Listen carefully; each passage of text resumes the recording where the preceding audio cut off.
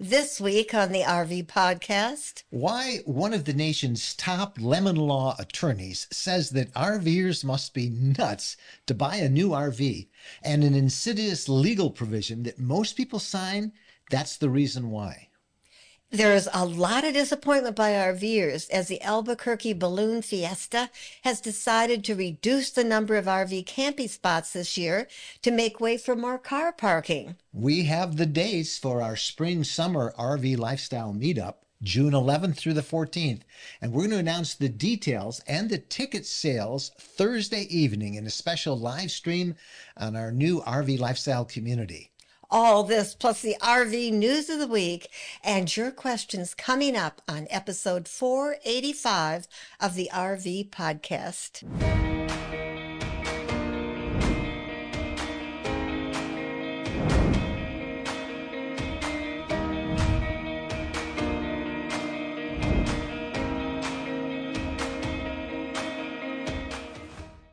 Hello, everybody. I'm Mike Wendland, and this is my lifelong traveling companion and my bride, Jennifer. You should have been wearing that last week, and I could have said, and my Valentine. I know. I thought of that when I got out the sweater. Yeah. Hey, just a quick reminder that you can watch the video version from our RV Lifestyle YouTube channel. All you have to do is go to youtube.com/RV Lifestyle. And if you prefer an audio-only podcast, you can hear us through your favorite podcast app, or listen to us through the player on rvlifestyle.com. You know, I was just thinking, I'm always your Valentine. Oh, I like hearing that kind of talk. Hey, a quick heads up. This is a big week for us because we are about to open ticket sales for our spring and summer RV lifestyle gathering. Dates are coming up quick. June 11th to the 14th, and complete details are going to be announced in a special live stream on our RV Lifestyle community at 7 p.m. Eastern Standard Time, Thursday, February 22nd. If you're already a member of the RV Lifestyle community, you're going to see it in the main feed and under the events tab. But if you are not yet a what better time is there? Just go over to community.rvlifestyle.com. That's community.rvlifestyle.com. We are really excited about this. And we think it's going to be one of our most fun-filled meetups yet. You want to give away, well, we don't want to give away the details, but why don't we share the theme? It's a groove and gather. Groove and gather. How groovy. Wonder why we would call it that. Tune into the live stream Thursday and learn why we're calling it that. It is going to be a great time. Well, Bo is with us here in the studio. I don't have all the cameras on, but he's getting his pets right now. He needs some pets. He had a very stressful morning. He had a bath. Yep, Poor did. guy. Oh, that is so heartbreaking to take him because he had this little plaintive little bark as we all left. It was terrible. Okay, we've been back in Michigan for the past 10 days, and you know what that means. It's time to hit the road again. And we're off this week, headed to Florida and the Gulf Coast, among other places, and we'll be doing a lot of live stream videos and on-location reports. Right now, we're going to take a quick break, and then when we come back, we've got the social media buzz. Stay with us. You know, there's only a handful of places where you can enjoy temperatures in the 70s during the harshest months of winter, and one of those is Arizona. But most places that you try and get into in an RV, you'll find they're very expensive, they're crowded. Well, there are new RV ownership properties outside of Phoenix. The development is known as Saguaro Acres, and the prices start at $39,900. Great owner financing available. These are 2 to 5 acre sites, and the best part is they all have access to beautiful Alamo Lake and the Arizona Peace Trail, which is this great ATV trail that people from all over the world come to. This is ownership. You own this land, so you don't need any reservations to go stay. There's no time limits how long you can stay, no crowded parks. You share it, rent it, whatever you want because it's your land. So this new development in Arizona is worth you guys checking out if you're out west and you're thinking about some cool property. Just go to bigazland.com. All one word, bigazland.com. The one thing that can ruin a perfect RV trip is a bad mattress. And believe us, we know. Over the years, we've tried many and we have found them all wanting until now. Now, we sleep on the RV mattress by Brooklyn Bedding. Quite simply, it's the best we've ever slept on. We chose a queen-size Aurora Lux medium firm mattress that arrived tightly rolled in a box. All we did was put it on the bed, unroll it, and wait for it to recover from the compression. Then we put on the sheets and the bed covers and found we slept so well that we ordered another one for our home. That's how comfortable it is. Our sleep is now so luxurious and deep that we can't imagine using a different mattress. Shipping is free. If you're disappointed with the current mattress in your RV, you owe it to yourselves to try the RV mattress by Brooklyn Bedding. Brooklyn Bedding sends out all of their RV mattresses from their own factory in Arizona. This means they're able to use premium materials at a reasonable price for you with no middleman bringing up the cost. Don't miss out on the best sleep of your life. Visit rvmattress.com/RV Lifestyle. Welcome back, and now it's time for the Social Media Buzz with Wendy Boyer. And Wendy always has reports on hot issues most talked about this past week on the social media and our RV lifestyle community. So RVers love to share information and help each other out, so let's hear it. Wendy Boyer. Hi, everybody. Over in our RV lifestyle community, we added some new spaces this past week so people with shared interests can more easily find each other and connect. Some of those categories include digital nomads, RVs for sale, Crafters Corner, and the RV Cooking Exchange. This last category, the RV Cooking Exchange, is where one conversation caught my eye. There was a question asked, what is your must-have RV kitchen gadget or appliance? Lots of people were chiming in on this. Lisa wrote that she's not sure how she ever lived without her Ninja air fryer. She has the version with the grill setting, and she says she can make the perfect juicy chicken fillet or a filet mignon, and it's just super easy cleanup. Despina, now she's a woman after my own heart, she says she can't live without her French press for her morning coffee when she's camping. And then Ann mentioned she needs her cocktail glass, and she also needs some foil because they're going to be cooking over the campfire or on the outdoor grill. And then Jean said she needs her griddle for those morning pancakes. I can already imagine how those taste. So fun conversation there. And also in our RV lifestyle community, under the electrical space, we had a great tip from John. John wrote that one way he found to reduce the load on his batteries when he's camping without shore power and just isn't really up to turning on the generator is to use a small, inexpensive 12-volt inverter for just his TV and his DVD player. That way he doesn't get into the battery, and he went into some detail about how this works, and several people said it was a very helpful tip. Randall was one that caught my eye. He just said, thanks for sharing that. And then meanwhile, over in our RV Lifestyle Facebook group, there was a post that I have to share with you. It's actually two posts. The first one was from Shayna, and she said that she was terrified to drive their Class A, and she asked if anyone else was terrified as well. She said she and her husband have a 6-month trip coming up. Her husband usually does all the driving, but he asked her if she could please help. Now, Shayna's a firefighter, so there's times when she drives those really big fire trucks. But she said there's just something about driving the RV that terrified her. Her RV is a Jayco Precept 36C, which she said was almost 39 feet long, and then they tow a Jeep. And she said every time she gets on the road, she just panics. So her first post asked the group for help. And many people gave her some great tips, be it practice, off the roads, go to an RV driving school. Another tip was just to kind of change your thinking, that this was probably in her head since she can drive a fire truck. And so just change your thinking and try to get yourself in a different frame of mind. Well, Shayna's second post came 5-6 days later, and it was 2 pictures of her behind the wheel of her big rig driving, and it simply said, I forced myself to do it today.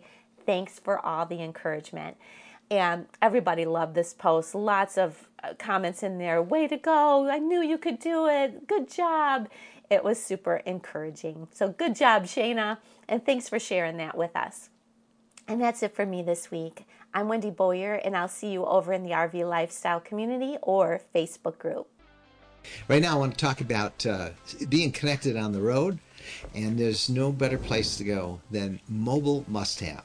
Mobile Must Have is the sponsor of this part of the podcast, and it is a service that is started by RVers for RVers, and it's dedicated to providing the most needed mobile lifestyle solutions. And this month, Mobile Must Have is offering 30 days of free data with the purchase of a new PepLink router. Now, Mobile Must Have has PepLink routers and internet solutions for every type of RVers, from weekend and holiday vacationers to full-time road warriors and remote workers. And PepLink is the gold standard for mobile internet, and Mobile Must Have has a modem and a data plan that will fit literally every RV budget out there. They offer their Fusion SIM, which can provide coverage to every major U.S. carrier. Mobile Must Have also has RV cellular antennas and wiring and cable solutions for Starlink satellite internet. Just go to rvlifestyle.com/mobile must have. That's rvlifestyle.com/mobile must have, and schedule a free call and free consultation to see the many different internet packages that are available and the one that is just right for you. That's rvlifestyle.com/mobile must have. All right, time now for the RV interview of the week. And we've got interesting guests this week that you're going to want to listen to very closely. Very serious matter. Steve Leto is a Michigan attorney, and he is one of the better known lemon law and consumer protection lawyers in the country. He's been doing this for 32 years. And he's also a YouTuber. And his channel is called Leto's Law, and recently was making the rounds with RVers for a very interesting segment that he did call, "Here is Why You Must Be Insane to Buy an RV These Days." Now, why would you be insane? Well, he did a whole segment about it, and he's going to talk about it with us here, about a federal court case out of Virginia that really blew the lid off something that RVers really need to understand the implications of. It involved a man who bought a Class C RV, and it turned out, by all accounts, to be a lemon. And Steve breaks it down, the potential dire consequences of signing several papers many RV dealers slip into the stack of paperwork when buying an RV. Now, if you've bought an RV, you know they give you just a gazillion pieces of paper, and yeah, quick sign this, and it's, you know, it's not high pressure, but you're working very fast. And Steve is going to talk about that. He joins us this week and explains the reason that he has made such a statement about being crazy to buy a new RV. And it has to do with this very overt but little understood provision in the sales contracts that many RVers have, in which buyers sign an agreement that in effect makes it impossible for them to sue if they get a lemon. So Steve joins us as our special guest in this week's RV Podcast Interview of the Week. Well, Steve joins us right now. And Steve, first of all, let me just tell you, I'm a big fan of your channel, and I'm going to link to it everywhere.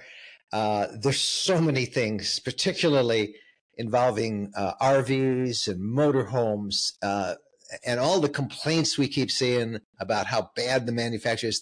People need to know your expertise on this thing. So thank you for being there for everybody.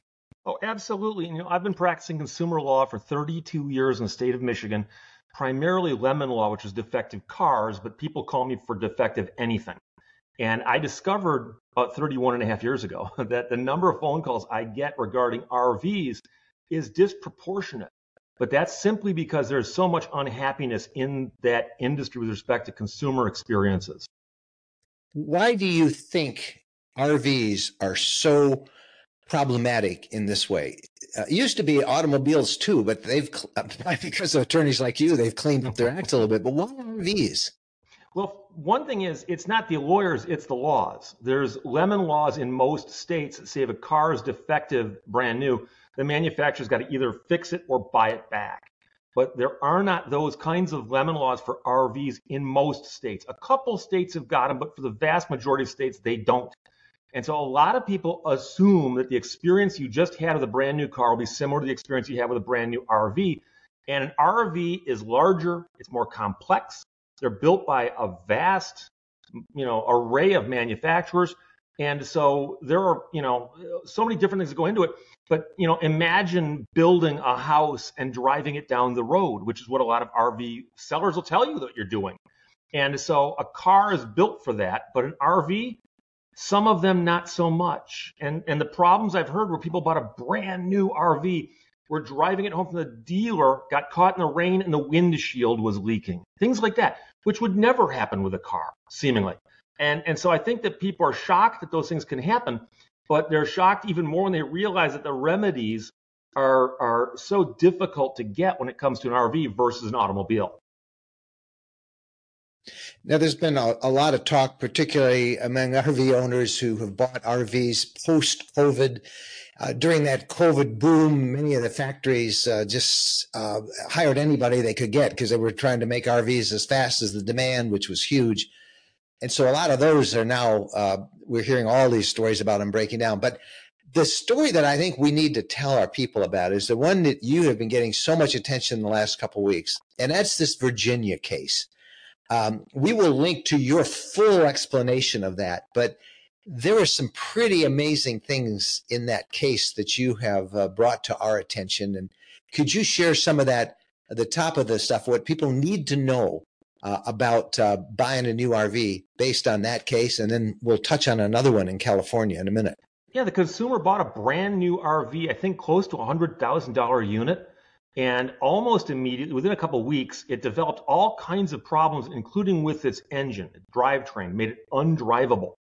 And so he got annoyed at how long it was taking to fix, in that they weren't apparently making any progress in fixing it.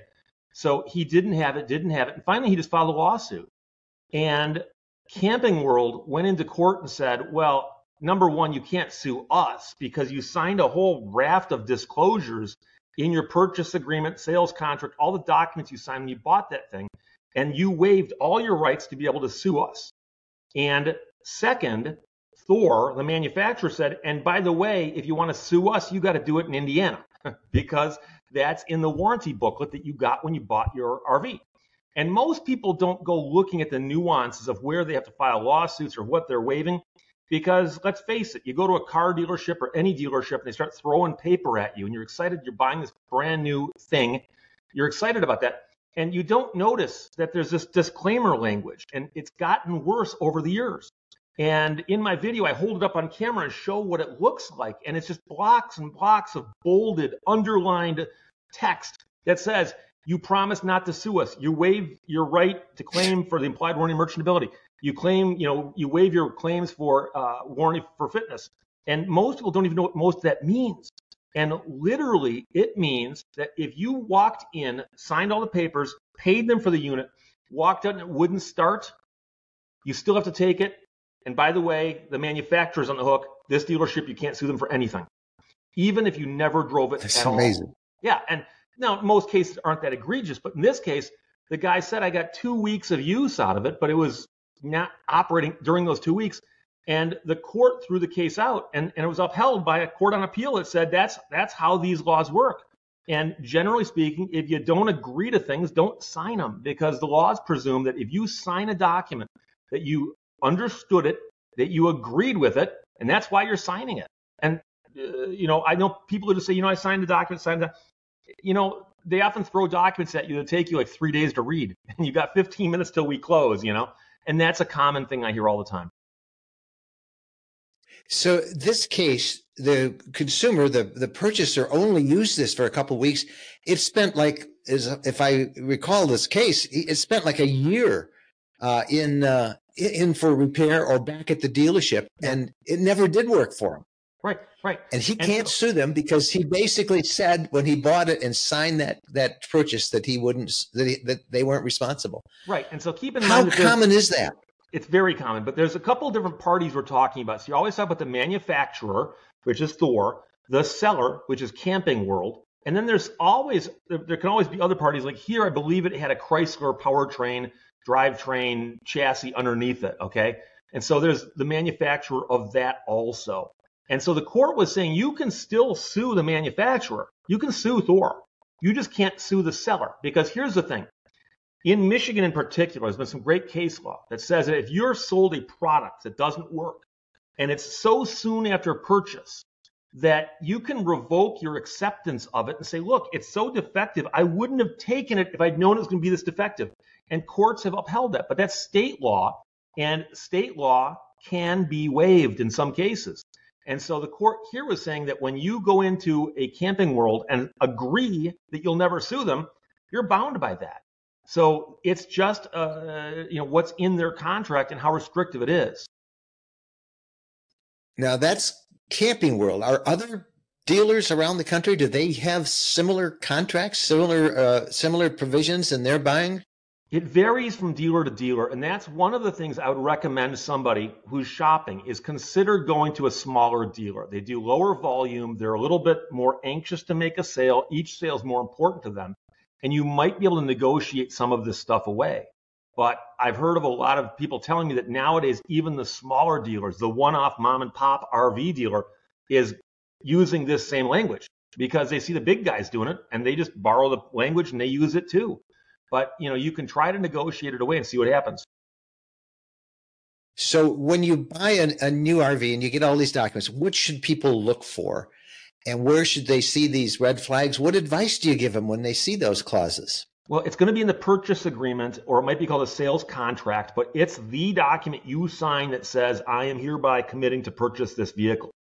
I've also seen it included on the RD 108, which is the application for title, but there's not enough room there for all the disclaimers. So it's usually a two-sided document.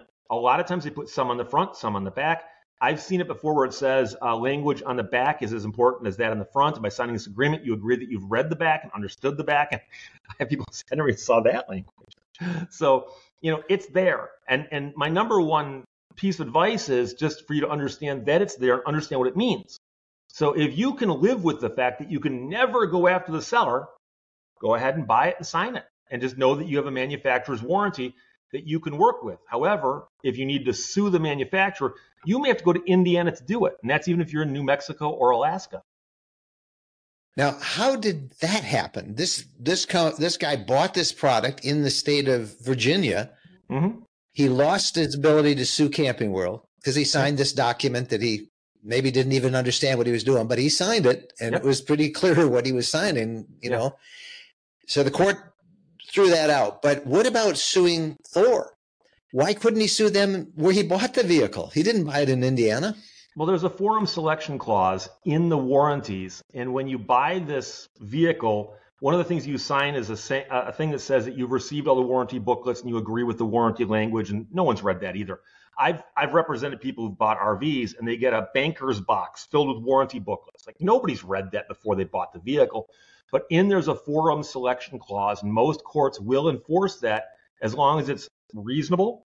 And so I've seen people signing documents in other states that says, if I got to sue somebody, I got to sue them over here in Southfield, Michigan, or I got to sue them in Los Angeles, California.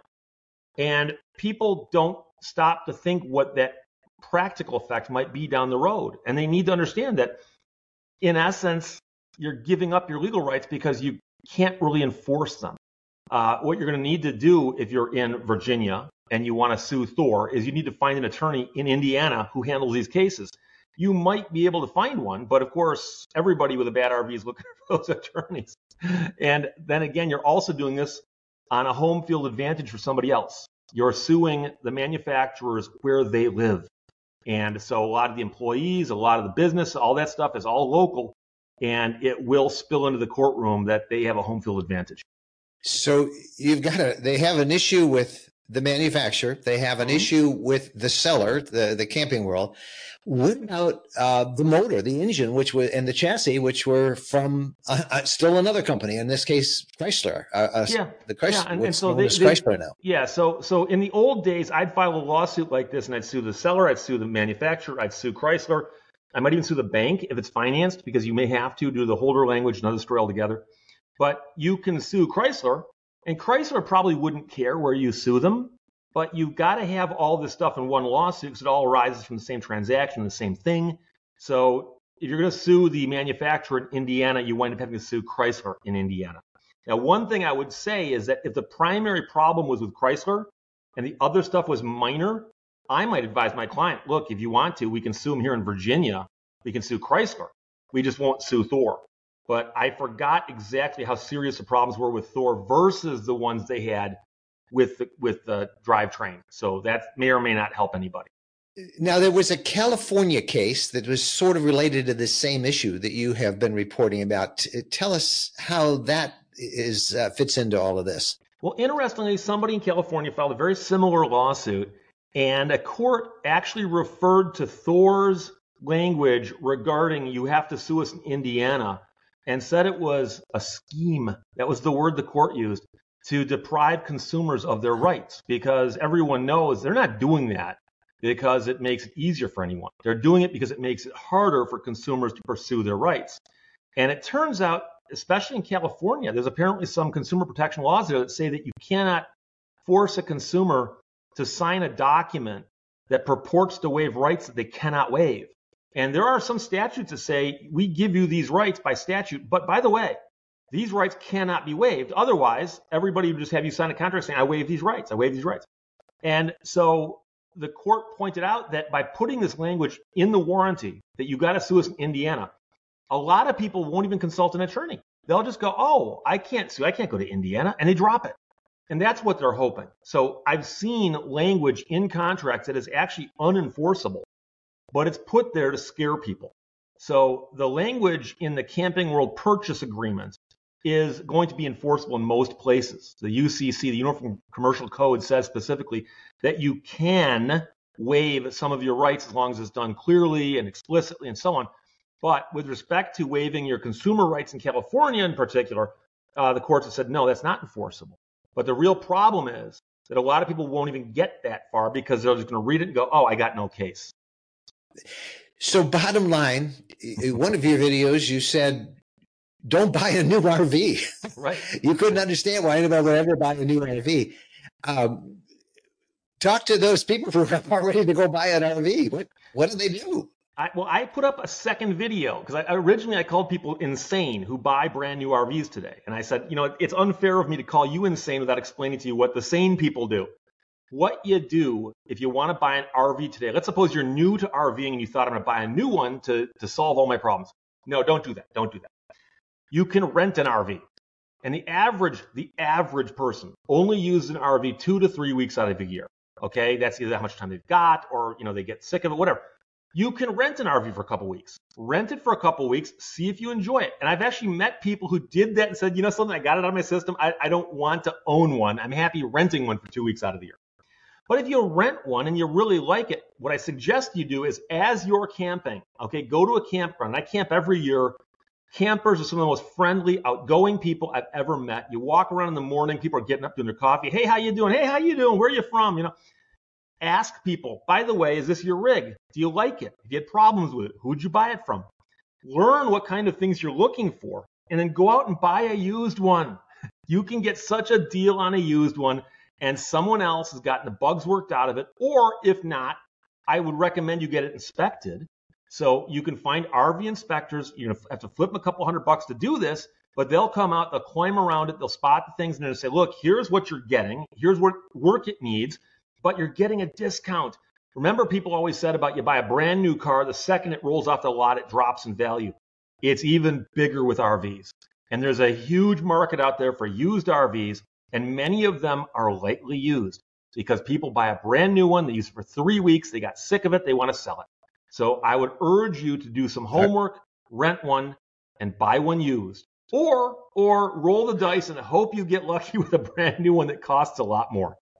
Is it worthwhile, last question, is it worthwhile for a new RV buyer to consult with an attorney before they sign those papers or get a copy of them and bring them to an attorney? Are those clauses negotiable at all?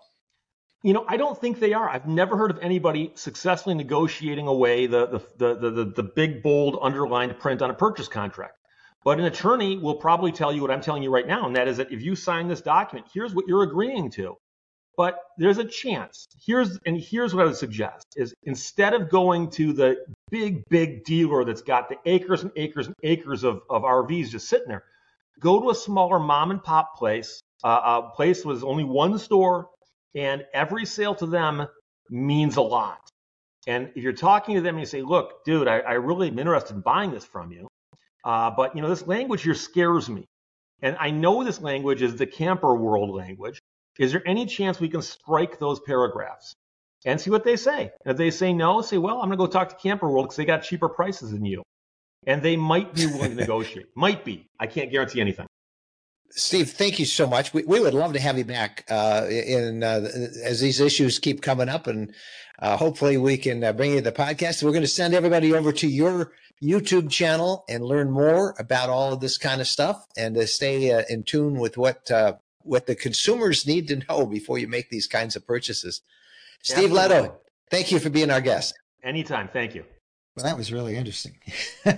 Steve's a good interview, and I hope we can get him back on the podcast. But it's not just Camping World that has that provision, as he said, that many RV dealers have it. And it's something that, you just you have signature tiredness, after you get through it. Well, it's such an emotional thing to be buying such an expensive purchase.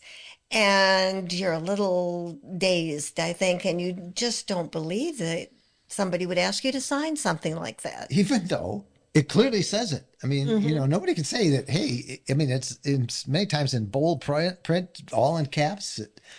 But I mean, it's like sad, really. I don't know how else to describe it, that this thing happens to folks.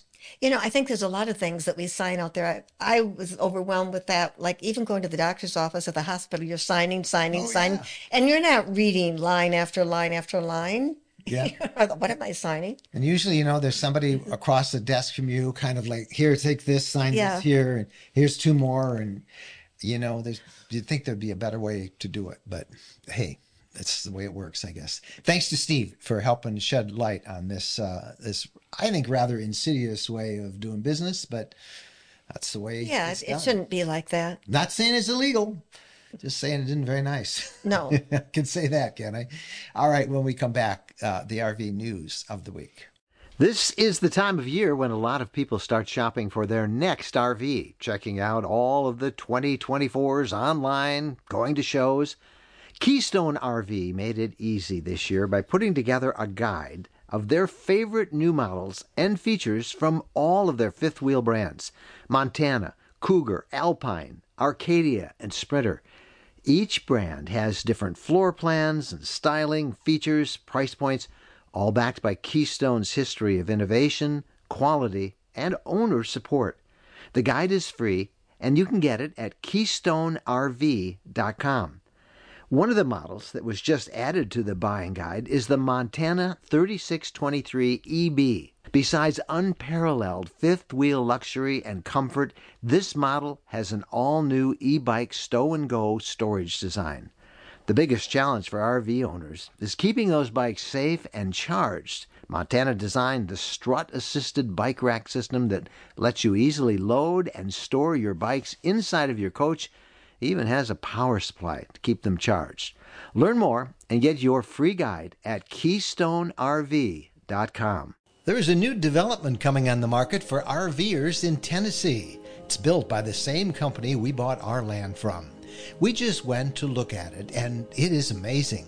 Mountaintop property, great views, big woods and trails close to the Buffalo River, like our property.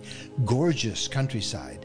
It's only a few minutes from the Natchez Trace Parkway and an easy drive to Nashville. These are big properties, 5 acres and up, and the prices are great. There's even financing. We are really happy with our property. These guys do a great job. It's hard to find acreage where you can have an RV full-time, especially in popular destination spots. This is your property, your way. There's electric and high-speed fiber optic internet. No more crowded parks or reservations. You can stay as long as you want. Go to rvlands.net. That's rvlands.net. Well, now for the news of the week. In case you haven't noticed, gas prices see double-digit hike. So it's not your imagination.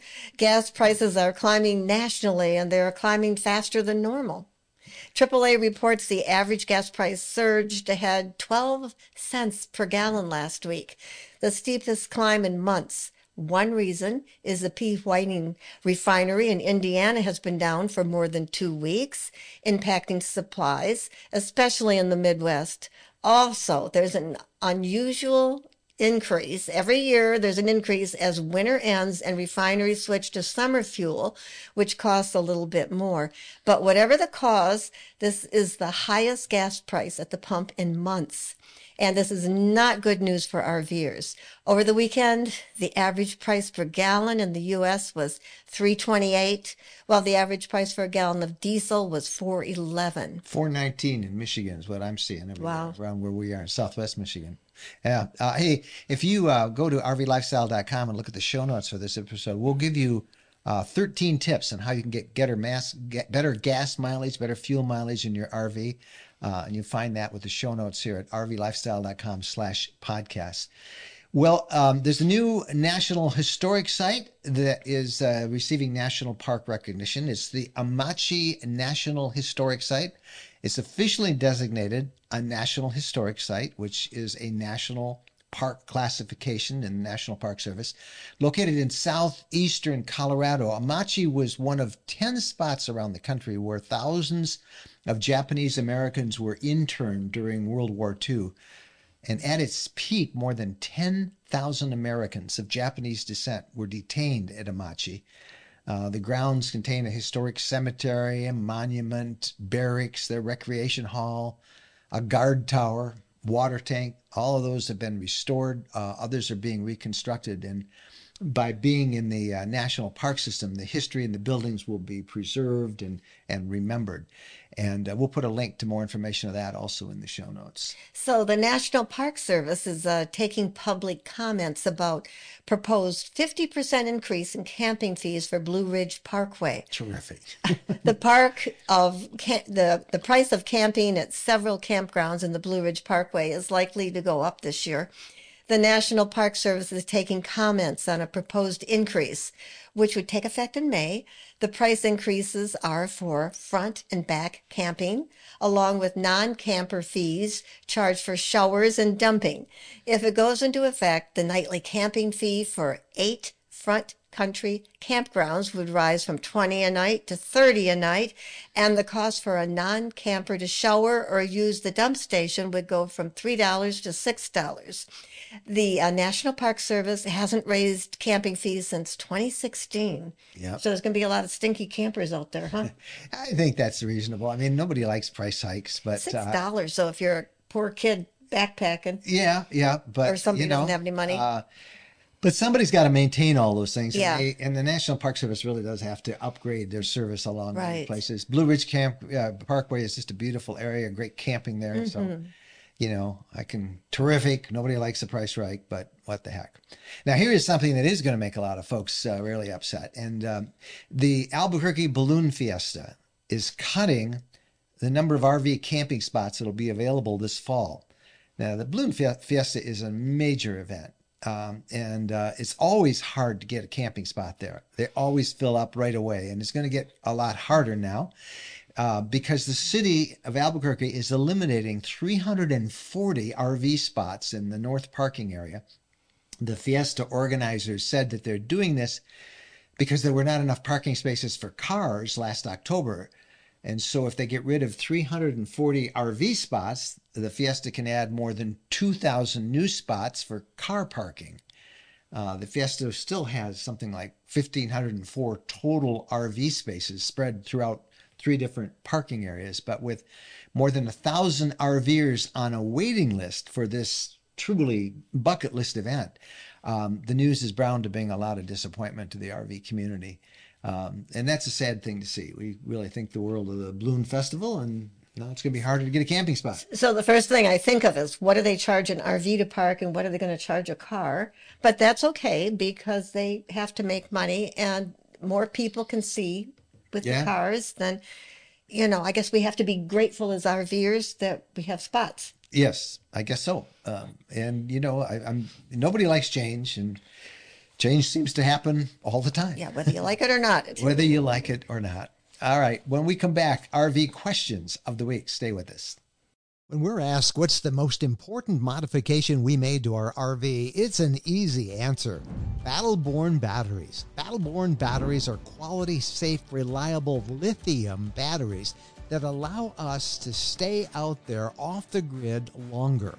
Lithium batteries charge faster, they charge fuller, they're longer lasting, they're maintenance free, and Battle-Born batteries are protected by a 10-year guarantee. Now, in our case, they just dropped into the existing AGM batteries that we have, and they'll probably be the same on your rig too.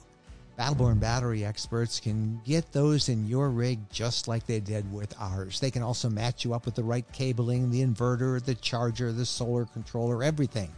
Jennifer and I swear by our Battle-Born batteries. They allow us to boondock off the grid. Check them out. Go to rvlifestyle.com/lithium. rvlifestyle.com/lithium. Welcome back. Time now for the RV questions of the week. We have 3 of them for you this week. We're going to take kind of clear out our mailbox a little bit.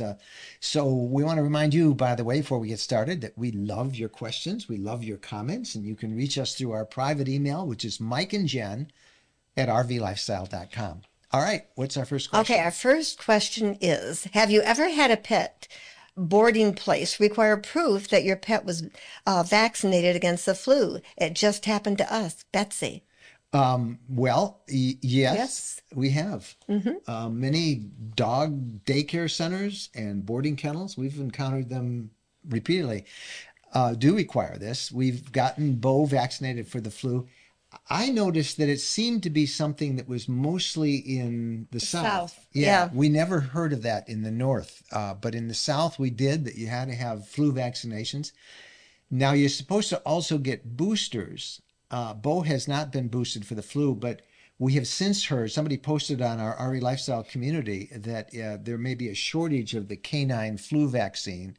And so this one person, Patricia, wrote that her vet has said it's in short supply, and so she hadn't boosted her dog. But if you have the proof that your dog was at least given the initial inoculation, that should be enough.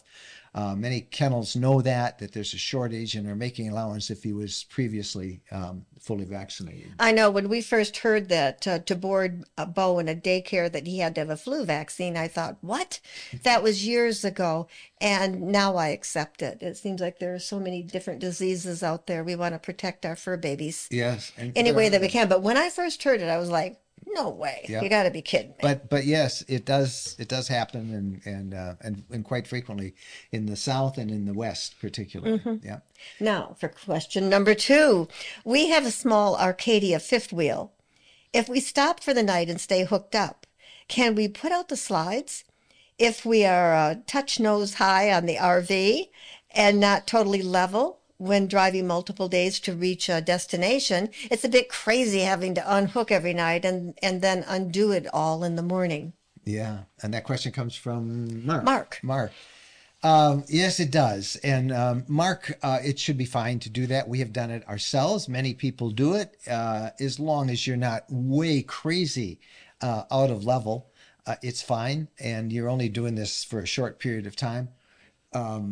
You shouldn't have any problem at all. So don't worry about it. It is a hassle. That is one of the things about towing a fifth wheel is, it's setting up and taking off is a little more involved than it is with the motorhome.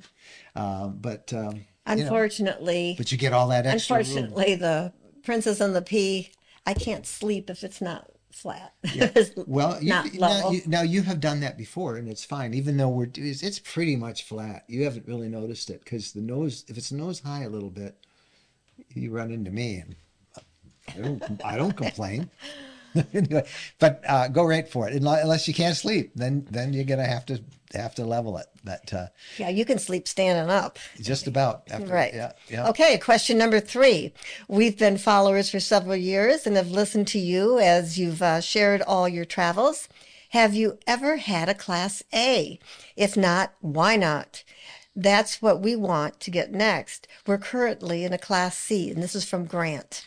No, we have never had a Class A. We've done a lot of other things.